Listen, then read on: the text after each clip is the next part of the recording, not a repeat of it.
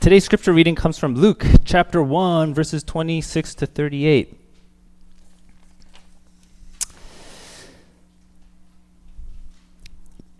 In the 6th month, the angel Gabriel was sent from God to a city of Galilee named Nazareth, to a virgin betrothed to a man whose name was Joseph of the house of David.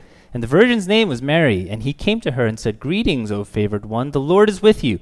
But she was greatly troubled at the saying and tried to discern what sort of greeting this might be. And the angel said to her, "Do not be afraid, Mary, for you have found favor with God. And behold, you will conceive in your womb and bear a son, and you shall call his name Jesus. He will be great and will be called the Son of the Most High.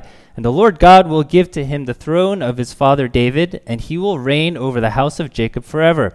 And of his kingdom there will be no end." And Mary said to the angel, "How will this be, since I am a virgin?"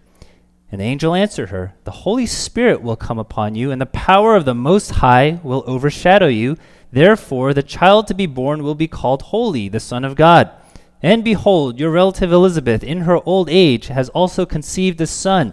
And this is the 6th month with her, who was called barren. For nothing will be impossible with God." And Mary said, "Behold, I am the servant of the Lord.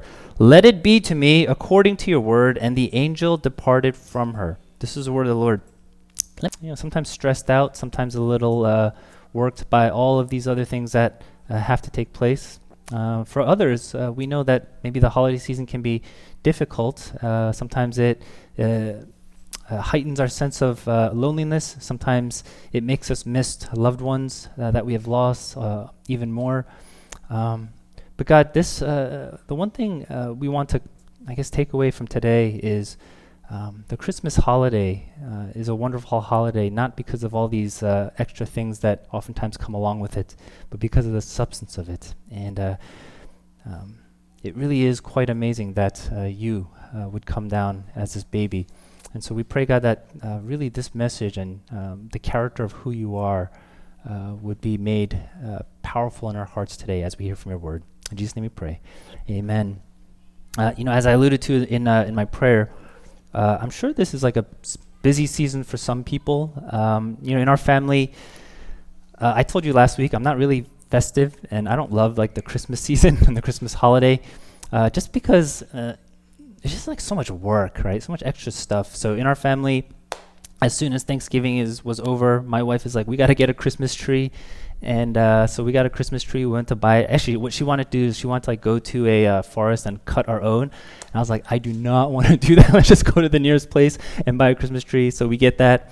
We decorated the tree. We had to take pictures for Christmas cards, send out the cards, wrap some gifts. Start listening to some Christmas music, watching some Disney Christmas movies.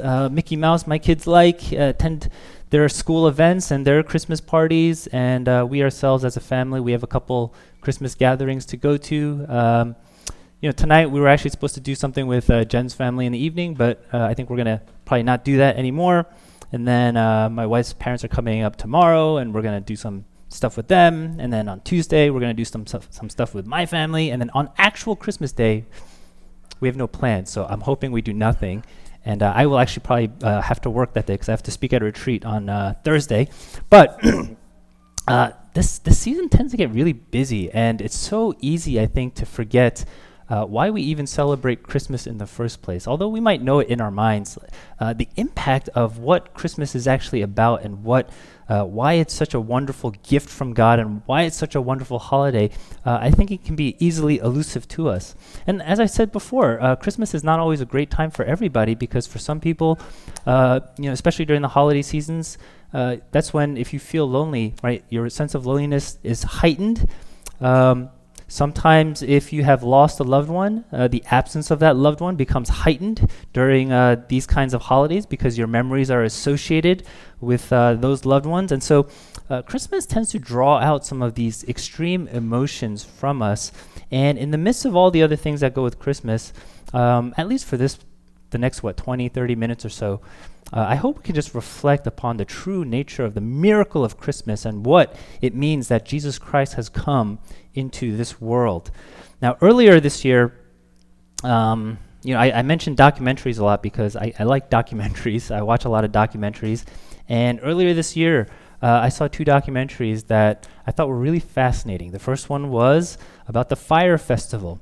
And if you know anything about the Fire Festival, basically it's this luxurious musical festival or this event that turned out to be this complete disaster because it was based on a lot of these fraudulent claims that were made.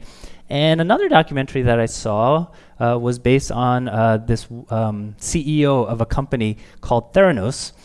Theranos is this health technology company that also made a lot of fraudulent claims but drew a lot of investors. And the reason why I think I found both of these documentaries to be so fascinating and perhaps even parabolic of the age of our time is because in both documentaries you can see how much of a draw style can be even when there's no substance to that style, right?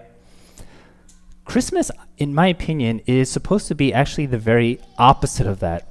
With what God does on Christmas and in sending Jesus and the way he sends Jesus into the world, it's all substance with very little style.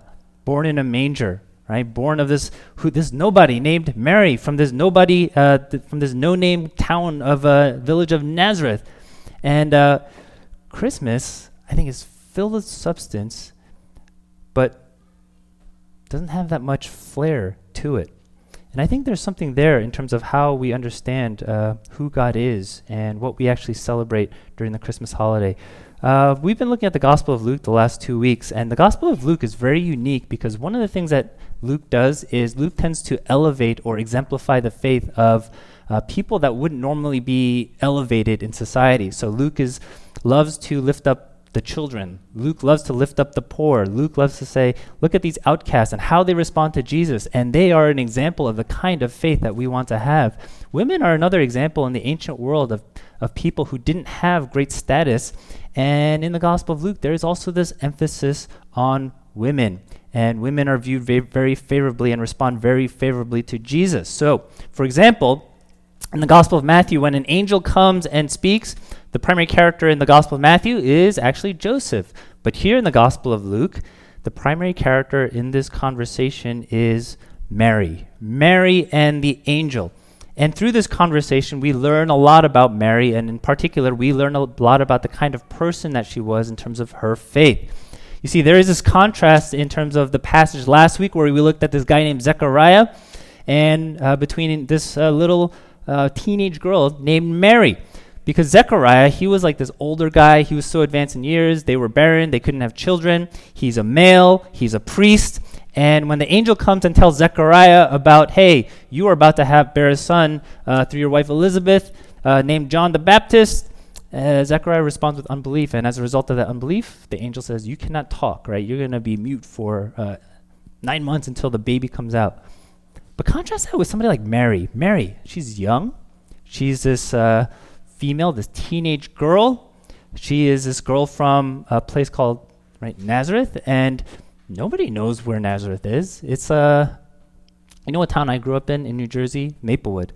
Nobody knows where Maplewood is. It's not like saying New York City. Everybody knows New York, but it's like this little town from Nazareth. And yet, God chooses this no-name girl from this no-name village to bear a son who would later be the Savior of the world. Can you believe that? And in our passage, we have this great announcement coming from this angel Gabriel, and we see Mary's response to it. When the angel comes, he says in verse 31, he says, and behold, you will conceive in your womb and bear a son, and you shall call him Jesus. He will be great and will be called the Son of the Most High, and and the Lord will give to him the throne of his father David, and he will reign over the house of Jacob forever, and of his kingdom there will be no end. If you were a Jewish person at the time, that's an amazing promise. This is actually what you're waiting for. After about 400 years of silence, you're looking for God to now do something for the people of Israel because they have been so weakened for so many years. They're like, God, you made this promise, and we're just waiting for you to fulfill this promise. And now we kind of see this crack of light beginning to shine through this announcement through the angel Gabriel. And I think there's something in this announcement that would probably be of particular interest to these people. The angel announces in verses 33. What is the angel talking about? God will give Jesus the throne of David, and he will reign over the house of Jacob forever, and of his kingdom there will be no end. It's a promise. I will send you a king. Now, maybe we can't relate because we're not used to living under a monarchy with a king. Maybe we don't see, hey, it would be great to have a king. But, for the people of Israel, they're clamoring for a king. They want a leader. And one of the reasons they want a king is because, a king is someone who can actually make a society or make people just and righteous. And if the king is just, if the king is righteous, it's actually good for all people. You see this actually particularly in the book of Judges. In Judges, it records what life was like when there was no king. The book ends with saying, in those days, there was no king in Israel. Everybody did what was right in their own eyes.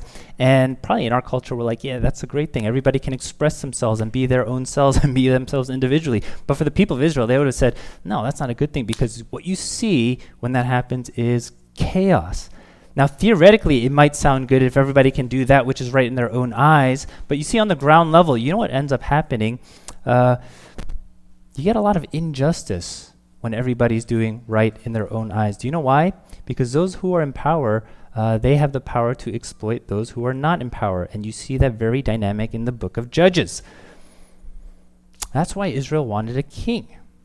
That's why they demanded a king in those days, because they wanted someone who could judge them with righteousness so that it would produce justice and peace on earth.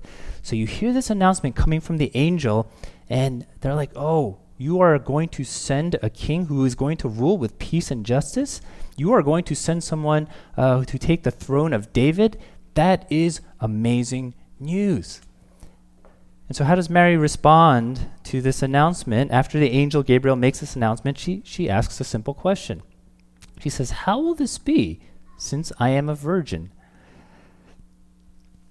Now, have you thought about this? When the angel makes an announcement to Zechariah asks a question too, right? He says, how shall I know? For I am a man and my wife is advanced in years. And we see in that passage that that was not a good question to ask. How will I know? Mary asks a question too, and her question is, how will this be? Now, what's the difference between those two questions? How will I know, or how will this be? I think the difference between these two questions lies in the fact that Zechariah is asking this question, how will I know, from a place of unbelief. You say you're going to do this. How do I know you're going to actually do this? Mary is asking kind of a question coming from curiosity, saying, okay, you're saying this, but I'm a virgin. So how is a baby going to come out of me when I'm a virgin, right? It's a little bit of a different question, which means, God's not against asking questions, but there's nuances in terms of the way we ask questions. One is kind of like a challenging question of like, I don't believe you're going to do what you say you're going to do. Another thing could be, well, how is this going to work, right? So Mary asked this question, and I would say it's like a cautious curiosity. And after she asks this question, the angel responds and says, hey, nothing is impossible with God. In fact, the Holy Spirit will come upon you, and the power of the Most High will overshadow you. The power of the Most High will overshadow you. That's an important word because it reminds us of a couple things. It reminds us of places like in Exodus 40 when there was this cloud that overshadowed the temple, and what that signified was that the presence of God was over the people. It reminds us of the transfiguration in Luke 9, where again, you have a cloud that overshadows the disciples, and God is speaking and declaring that Jesus is my son, and you ought to listen to him. When the angel says, the power of the Most High will overshadow you, Mary, you know what he's saying? He's saying this, that the glorious presence of God will be with you. Just as it was with the Israelites when they're wandering in the wilderness, the presence of God will be with you. In fact, the angel says that verbatim in verse 28, the Lord is with you. Now, knowing that the presence of God is with her, it would have been something important for Mary to know. Why? Well, think about this. She's this little girl. She's a teenager. Maybe she's 12, 13, 14, around that age. she probably has some fears when she hears this announcement. And that's why the angel's saying, don't be afraid, Mary, right? Don't be afraid. Mary has good reasons to be afraid. God is calling her to bear a child, not just any child, but the King of Kings who will reign forever and bear the Son of the Most High. Not only that, God is calling her to do this as someone who is engaged but not yet married. Think about the scandal. Think about the glances. Think about the shame. What is Joseph going to think? Is Joseph going to believe that I'm still a virgin and yet I have conceived a child by way of the Holy Spirit? That's a lot of things that you're asking this young teenage girl to go through, and a lot of reasons to be afraid. You know what she needs in that moment? The very words of comfort she needs in that moment is this: don't be afraid.